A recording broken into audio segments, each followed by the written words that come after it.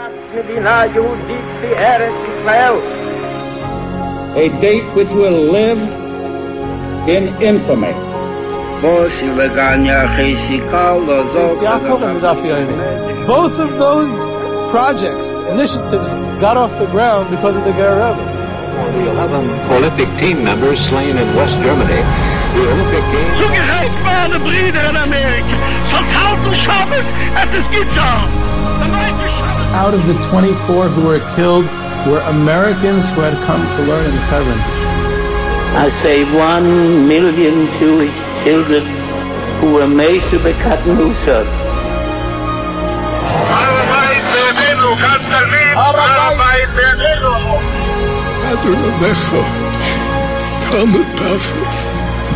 Whoever heard such beautiful words? It is never too little. It is never too late. And it is never enough. Jewish History Soundbites, bringing alive the world of our glorious past. Here is our host, live from Jerusalem, Jewish historian and tour guide, Yehuda Geberer. Welcome, everyone, to Jewish History Soundbites. This is Yehuda Geberer with another episode of Jewish History Soundbites, and today we'll talk in our Melava Malka episode, the latest Melava Malka episode, a little bit about the great dynasty, the great Hasidic dynasty of Radomsk, a somewhat forgotten a dynasty that was completely decimated in the war. Now, on the trips we take to Poland, the groups, so Radomsk is always an exciting stop. We don't get to that on every single trip, but I try to bring groups there as often as possible.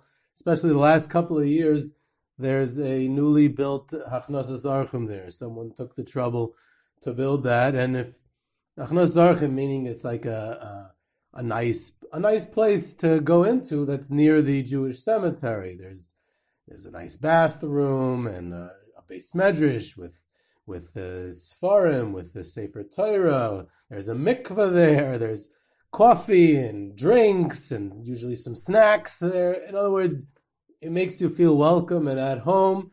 And, it's quite common to have these Hachnosas Archim welcoming places in the Ukraine, in Galicia, in the southern part of Poland, and in Hungary. And there's none in Poland. Poland is in Greater Poland, what's it called? Greater Poland, Central Poland, what used to be called the Kingdom of Poland, also had a very funny name. It was called for many years Congress Poland. Why was it called Congress Poland, by the way? It's a totally random fact. Because that area of Central Poland, in the Greater Warsaw area, the what used to be called the Kingdom of Poland, the borders of that area were decided upon in the post-Napoleonic War era. There was a treaty, in the Treaty of Vienna, and the Congress of Vienna, and at the Vienna Congress, following the Napoleonic Wars, they decided on, one of the many, many things they decided on was the borders of Poland. So since that area was decided upon at the Congress of Vienna, so it was called Congress Poland, after the Congress of Vienna. Random fact, let's get back to the point. So when we're in the area of Central Poland, where the largest Hasidic groups were before the war, so most of them are from the Pshischa Kotsk tradition, and they're not the type to build Hachnosas Archims today. They're a very cold welcome when you come there. At a place like Pshischa, you have to hike into the forest, and you get there, and it's this old brick building where inside there's the kvarim, and that's it. There's no coffee, no mikvah, no nothing. And it's very depressing on one hand. It's almost like going to a Litvische kever, but which we do also. But you go to the places even if it's not as welcoming. So in the middle of all that, you have Radomsk, which does not come from Pshischa and Kotsk, and there it's almost like being in Galicia again. There's a nice Hachnosas Archim, and it's so welcoming. Get a cup of hot coffee before you go to the kever. You can go to the mikveh if you want. So it's a different experience. and that gives us a inkling. The reason I'm going at such lengths to describe it, besides for the fact that I always like talking about my trips, that's a side point. But is that because it gives us an inkling as how Radomsk is a bit unique in that area of Poland, and it really has a different message for Polish Hasidic Jewry. So, the Divrei Chaim of Tzanz, Chaim Tzanzer, who is again in Galicia, probably the greatest Rebbe in Tzaddik and Paisik and a lot of things. One of the great Torah leaders in Galicia during his time, he recommended that people go to Radomsk, to the Tiferes Shlomo Radomsk's kever, because the keys to Parnassa are in Radomsk. That's how he said it. So it's a special place. It's a really it's one of my personal favorite places to go to, especially the last few years. That there's this very popular Avraham Fried song that was, the words are of the Radomsker Rebbe's Rebbe, Reb Meir of Apta, the Orla Shamayim, and the Radomsker, the Tiferes Shlomo, used to say or sing to a different tune, not to Avraham Fried's tune, but he would say that tefillah, he would pray that Ribono Elamim Hineni B'yad Chalevad, whatever, the whole thing, I don't know it by heart. He would say it every single day, and in Radomsk it became almost like part of their religion. And last few years it was composed to a very nice tune and is sung. So really it belongs to the Radomsk tradition. It comes from the predecessor of Radomsk, Reb Meir of Apta. In any event, so it's interesting that Radomsk is not such a well-known Hasidus, and today it almost doesn't exist, because before the war it was huge. It was one of the largest Hasiduses in the world. It was this dynasty was massive, and its influence was very large over Poland, and it was one of the most important and central groups of Hasidim in Poland before the war. And you have to remember that in the pre-war era, the world of Hasidus is in Poland. Ukraine is already behind the Iron Curtain. Hungary is quite small and hasn't really. It's only in the post-war era that Hungarian Hasidus reaches its full glory. But in the pre-war, it's in Poland, in Galicia and regular Poland. And there's what's known as the Big Three of Poland. Ger, Alexander, and Radomsk. And Ger existed, although nothing close to the size of what it was before the war. Alexander and Radomsk don't exist at all, pretty much. Very small level. And it just is testimony to the absolute decimation of Polish Jewry that the Nazis were successful in completely wiping out.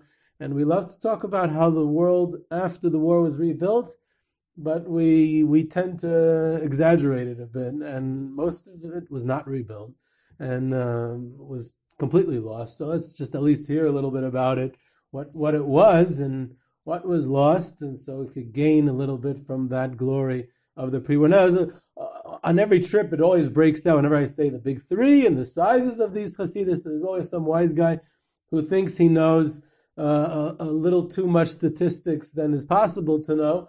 And he says, well, really, you're saying it was the Big Three, but really either Ger, Alexander, or Radomsk, whatever his favorite one is, was the biggest one of those three.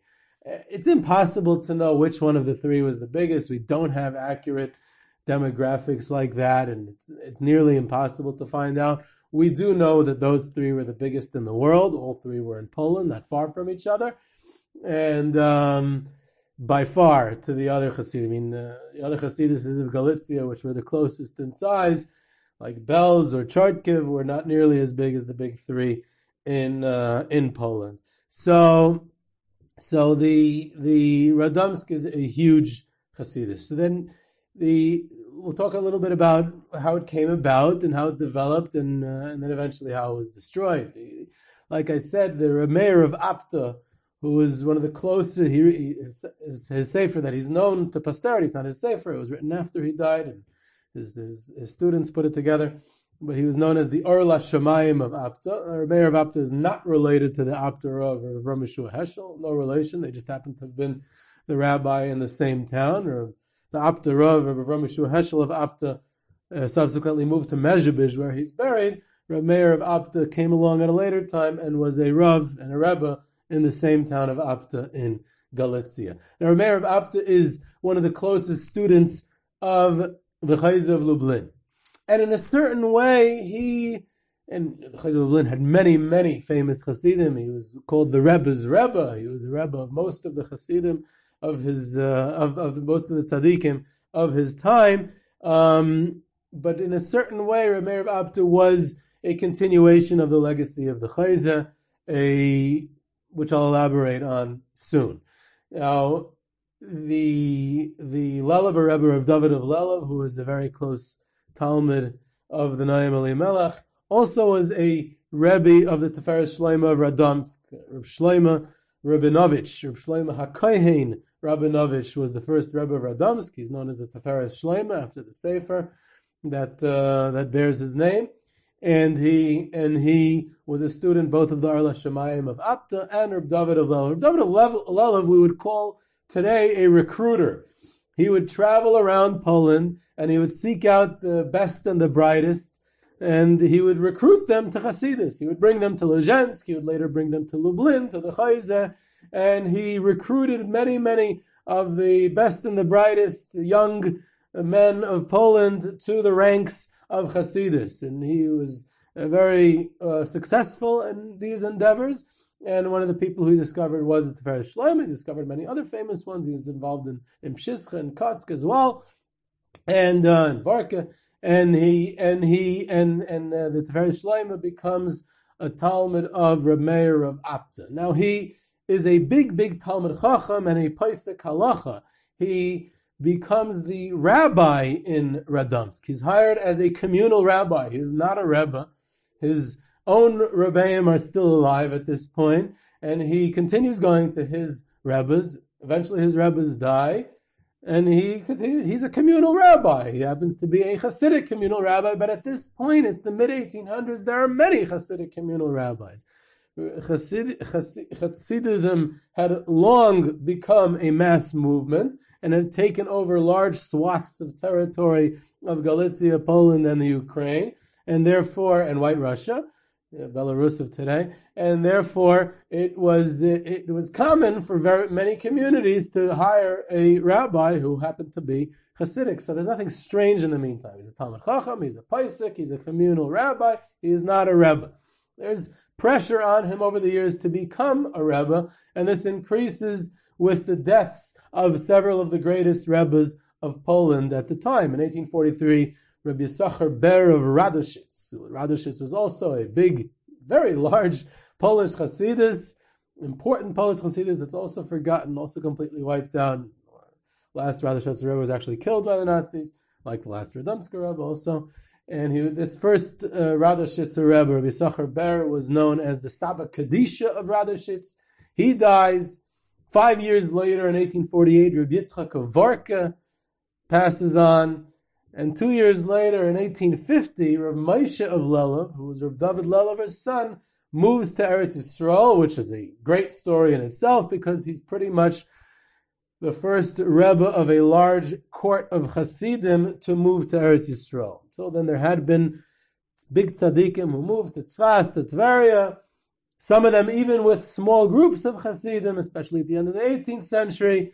But here is one of the leading Rebbes of Poland who at the end of his life tells his Hasidim to stay. He doesn't tell them to stay. He says, you don't have to come with me. I'm not schlepping you along. I want to live out the end of my life in Eretz Yisrael. And he moves to Eretz Yisrael, which is also an interesting story about how Lelev, till today, is identified as a Yerushalmi Hasidus. Its roots are in Poland, and it becomes a Yerushalmi Hasidus because it's one of the first Hasidus and Rebbes to move to Yerushalayim. In any event, there's big change in leadership, and not only that, but Rav Moshe of Lelev, before he moves to Eretz Yisrael, Chassidim say to him, where should we turn to? And he says, go to Radomsk. Now, geographically, it also makes sense. Lelev is not far from Radomsk. Usually, we do both of them on the same day on our trips. And if we're going from south to north, it's even more exciting because if we're going from Lelev to Radomsk, I tell the group, We're going on the exact route that Rav Moshe of Lelev told us to go before he moved to Eretz Yisrael. We're going to Radomsk from Lelev. So the Radomsker becomes a Rebbe with all this pressure, with all this leadership void and a vacuum. So after he had been the rabbi for quite a few years, he in addition takes on the role of the Rebbe. So he is a very popular, becomes a very large Hasidus very quickly. It's a very inclusive Hasidus. And again, this is in some ways the true continuation of the Chayz of Lublin and Rav Meir of Aptador L'Shamayim and Rav David Lelev. It's a certain, in that area of Poland, there's a certain counterbalance to Pshischa. It's a counterweight, counterbalance, however you want to say it. Pshischa is a more, Pshischa, which is Kotsk and Ger and all that, that area, which is the same general area, very intellectual in a way, a bit elitist, a little cold. Radomsk is the opposite. It's very inclusive, very warm. He continues the philosophy of Reb Meir of Apta and the Chayz of Lublin, that the purpose of the tzaddik, the purpose of the Rebbe, is to bring material benefit to the Hasidim. That's one of the reasons that the Rebbe Chaim of Tzan said that Parnasa is to be found in Radomsk. He feels that the Rebbe's job is to bring down the downtrodden, to bring down the shefa, bring down the material gain for the Hasidim in order to lift them up. And once you're able to lift them up, this brings them closer to both the tzaddik, brings them closer to Hashem, and then you're able to influence them in a spiritual way as well. But first you have to provide for their needs. And the role of the tzaddik becomes a central role because he is the one who has already reached a certain level of spirituality, of purity, and he is able to connect the Hasidim, to help them connect to Hashem, and he's able to also bring down that material benefit, that material gain, the parnasa, the health, the children, and everything else that they need. He was a very, very, again, like I said, with the people, very warm, very modest. He was once a guest by someone, and the host honored the Radomsker Rebbe Tzver Shleima to wash his hands first, to do whatever it was first, to begin the meal, to do it before anyone else. And the Radomsker says to him that it says in the Gemara, it says in Chazal, Kol ma she'omer bal habayis asay chutz mitzay. Anything that the Baal Habayis, anything that your host tells you to do, you should follow his directive. Unless he tells you tzei, unless he tells you get out, then you don't have to listen. So he says, you're trying to give me kavod, you're trying to honor me. And the Mishnah in Pirkei Avos says that kina, taiva, and kavod is maitzi ha'adam in ha'olam. Jealousy and taiva, being too connected to materialism and running after materialism, as well as kavod, as chasing honor and respect, is maitzi ha'adam in ha'olam, take someone out of the world. So you're telling me tzei, you're trying to give me kavod, you're giving me tzei, you're trying to tell me to get out, so I refuse, I don't have to listen to you, even though you're the host, even though you're the Baal Habayis. Now, the Tiferes Shleima was a Kohen, and he, like the other tzaddikim and other Hasidim of his day, wanted very much to go daven at the kever of the Noam Elimelech, like everyone was until today. It's a very, it's always a highlight of all our trips, and sometimes we go there on the yard site of Chafal Father when there's tens of thousands of people who go. Very popular destination of people to go daven in Lezhensk. So he wanted to daven there, and he's a kohen, he can't. So the Radomsker himself goes ahead and takes the trouble to build the Ohel, the original one. Today it's obviously a rebuilt one. It was destroyed, but he builds the original Ohel on the Noam Elimelech with a special path that Kohanim could go on, which also we don't have today. Kohanim cannot go to the Noam Elimelech all the way up to the kever. And this enabled him to go daven by the Noam Elimelech and enabled Kohanim to go. And he built the Ohel. He's the one who was responsible for building the Ohel and the Noam Elimelech. Now, interestingly enough, even though the Noam Elimelech's Ohel was destroyed in the war, and every other Ohel of every Rebbe in Poland and Ukraine and everywhere else was destroyed in the war, the Tiferes Shleima is Ohel in Radomsk, which is the Ohel over all the Rebbes of Radomsk, except for the last one, who was buried in Warsaw. The Nazis killed him. But the Tiferes Shleima's, his own Ohel was the only one, to the best of our knowledge, that was not destroyed during the war by the Nazis or the communists. And it remained. And today it's been expanded, but the original structure is there. And they say that it's the merit that he built the Ohel in Lezhensk, so his own Ohel was saved in the war. Now when he dies, it's a very auspicious time, because he's the third to pass on within a month of probably the three greatest tzaddikim living at his time. 3 weeks before that, the Tzemach Tzedek, Rabbi Nachum Mendel, the third Rebbe of Chabad, had passed away, who was a tremendous leader, fascinating person. And the same week that the Radomsker died, the Chidushei Harim of Ger, the greatest leader of Polish Hasidus, had also passed on. He had passed away earlier in the week. And on Friday, that same week, the Radomsker, the Tiferes Shleima, died also. So within 3 weeks, the world of Hasidus was hit. Probably the greatest, in the closeness of it, the three greatest leaders of Hasidus at that time all died within 3 weeks of each other. This is in 1866, and in Adar of 1866. And the Tiferes Shleima was famous as a chazan. He was the chazan in Apta, and he was a Baal Menagin. He composed many beautiful songs. And they said that he died that Friday because the Chidushei Harim died earlier the week. And the Chidushei Harim was the biggest Talmud Chacham in Poland at the time. He was known in his youth as the Varshover Ilui, the great genius of Warsaw, huge Talmud Chacham. And if he's going up to heaven, then everyone's going to come to hear a shir that coming Shabbos from the Chidushei Harim.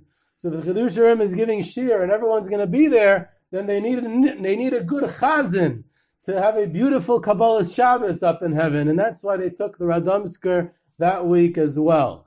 So the Radomsker dies. His son, Rav Avram Yisachar Ber, the Chesed LaAvram, becomes the Radomsker Rebbe, and he expands the Hasidus. His son, when he dies, the Knesset Yecheskel, Rabbi Cheskel Rabinovich, becomes the Rebbe. Both of them die young. The diabetes ran in the family, and there was no insulin in those days, and a lot of the Radomskers died young. In fact, the last Rebbe had the best chance of living to an old age, because by his time there already was insulin, and he also had diabetes.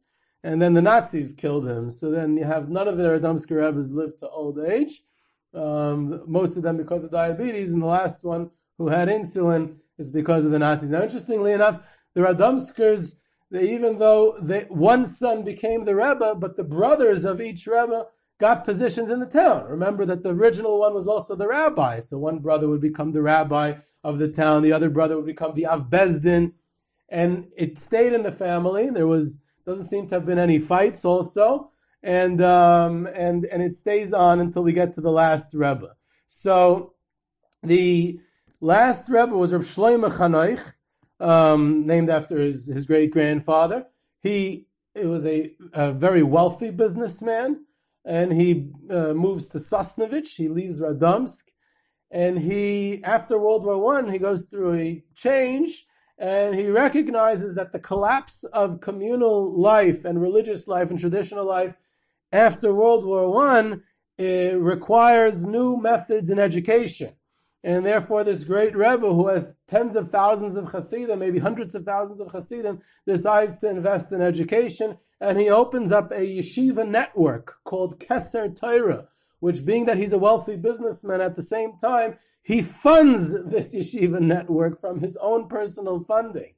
And it grows a branch, at least 36 branches across Poland. There was close to 4,000 students. So again, these are Hasidic yeshivas.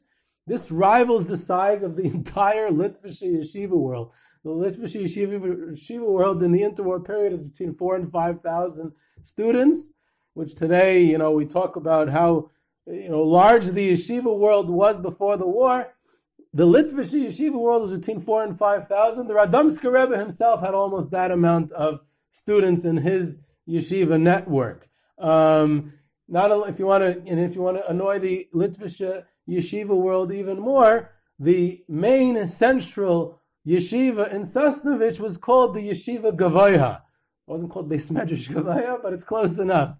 So that was also used. That he saw that the Beis Medrash model, which was the local learning in the local shtibel, isn't working anymore. So he decided to open this yeshiva. Now, interesting. The last Radomsker, Shlomo Chanoich HaKohen, to the best of my knowledge, unless someone could correct me if I'm wrong, I couldn't find anywhere that he joined the Aguda, and he doesn't seem to have had a major political ideology. He didn't have a lot to say about Zionism or Eretz Yisrael.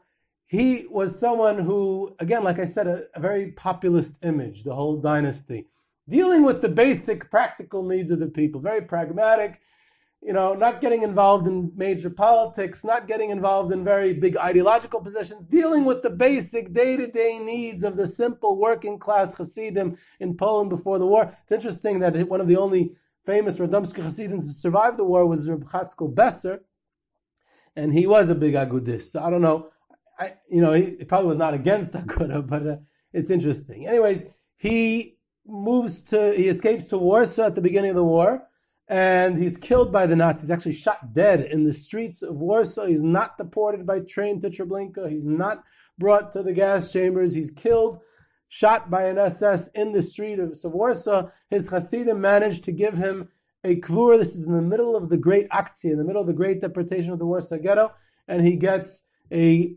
burial in the Warsaw Jewish Cemetery. We are able to go to his kever in the Warsaw Jewish Cemetery when we go with the groups to Warsaw. And he had an opportunity to escape.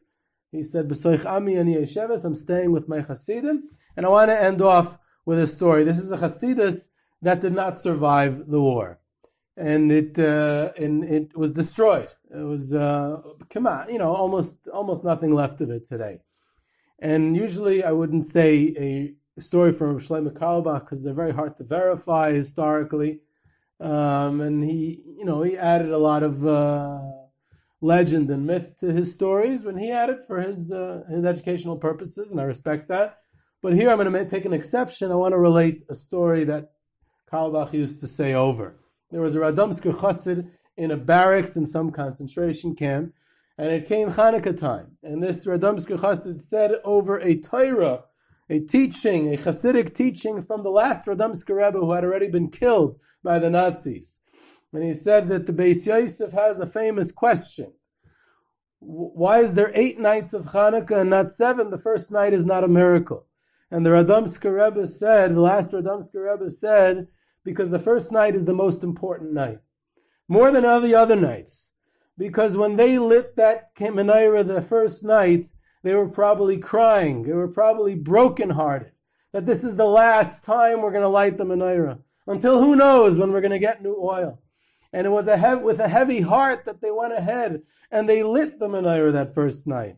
And that's something that we want to remember. That brokenness, that heaviness, that who knows when we're going to have the opportunity to do this mitzvah again, that we're commemorating the first night. So the Radomsker Chassid in the concentration camp, he says over this Torah from the Radomsker Rebbe, and he says we have to make sure to light the candle the first night of Hanukkah because it's the most important. And they somehow put something together. The Nazis see it. They come in. They beat him. And but the light still burns. They didn't put out this light. And the way Shlomo Carlebach says it over, he says, and they went ahead and you looked to the second night and the third night, and this light burned for all 8 nights. I swear to you, this is what happened. Is the story true? Is the story not true? And of course, I said it with much less drama, and I didn't even have a guitar in the background.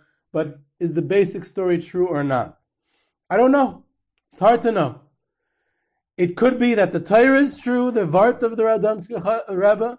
It could be that there was a Radomsker Chassid who tried lighting the menorah in the barracks. Did that light last for 8 nights? I highly doubt it. It's unlikely. It's unlikely that it lasted more than a few minutes. But what's important about that story is that the people repeating this story believed that they had seen that it was lit for 8 nights. And that's important because that's what gave them strength. That's what kept them going. And this is the warmth and the light that lit up their lives during those dark times.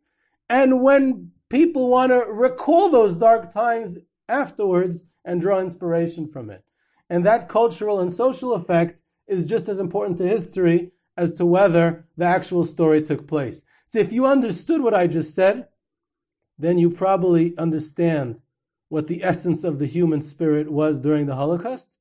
And even more importantly, you probably understand what Hasidus is. Because Hasidus is all about that message, about trying to see what we can draw out of, what we can use to be a goad for growth. And that's just a taste of Radomsk. So this was Yehuda Geberer with Jewish History Soundbites. You can reach me at ygebss@gmail.com.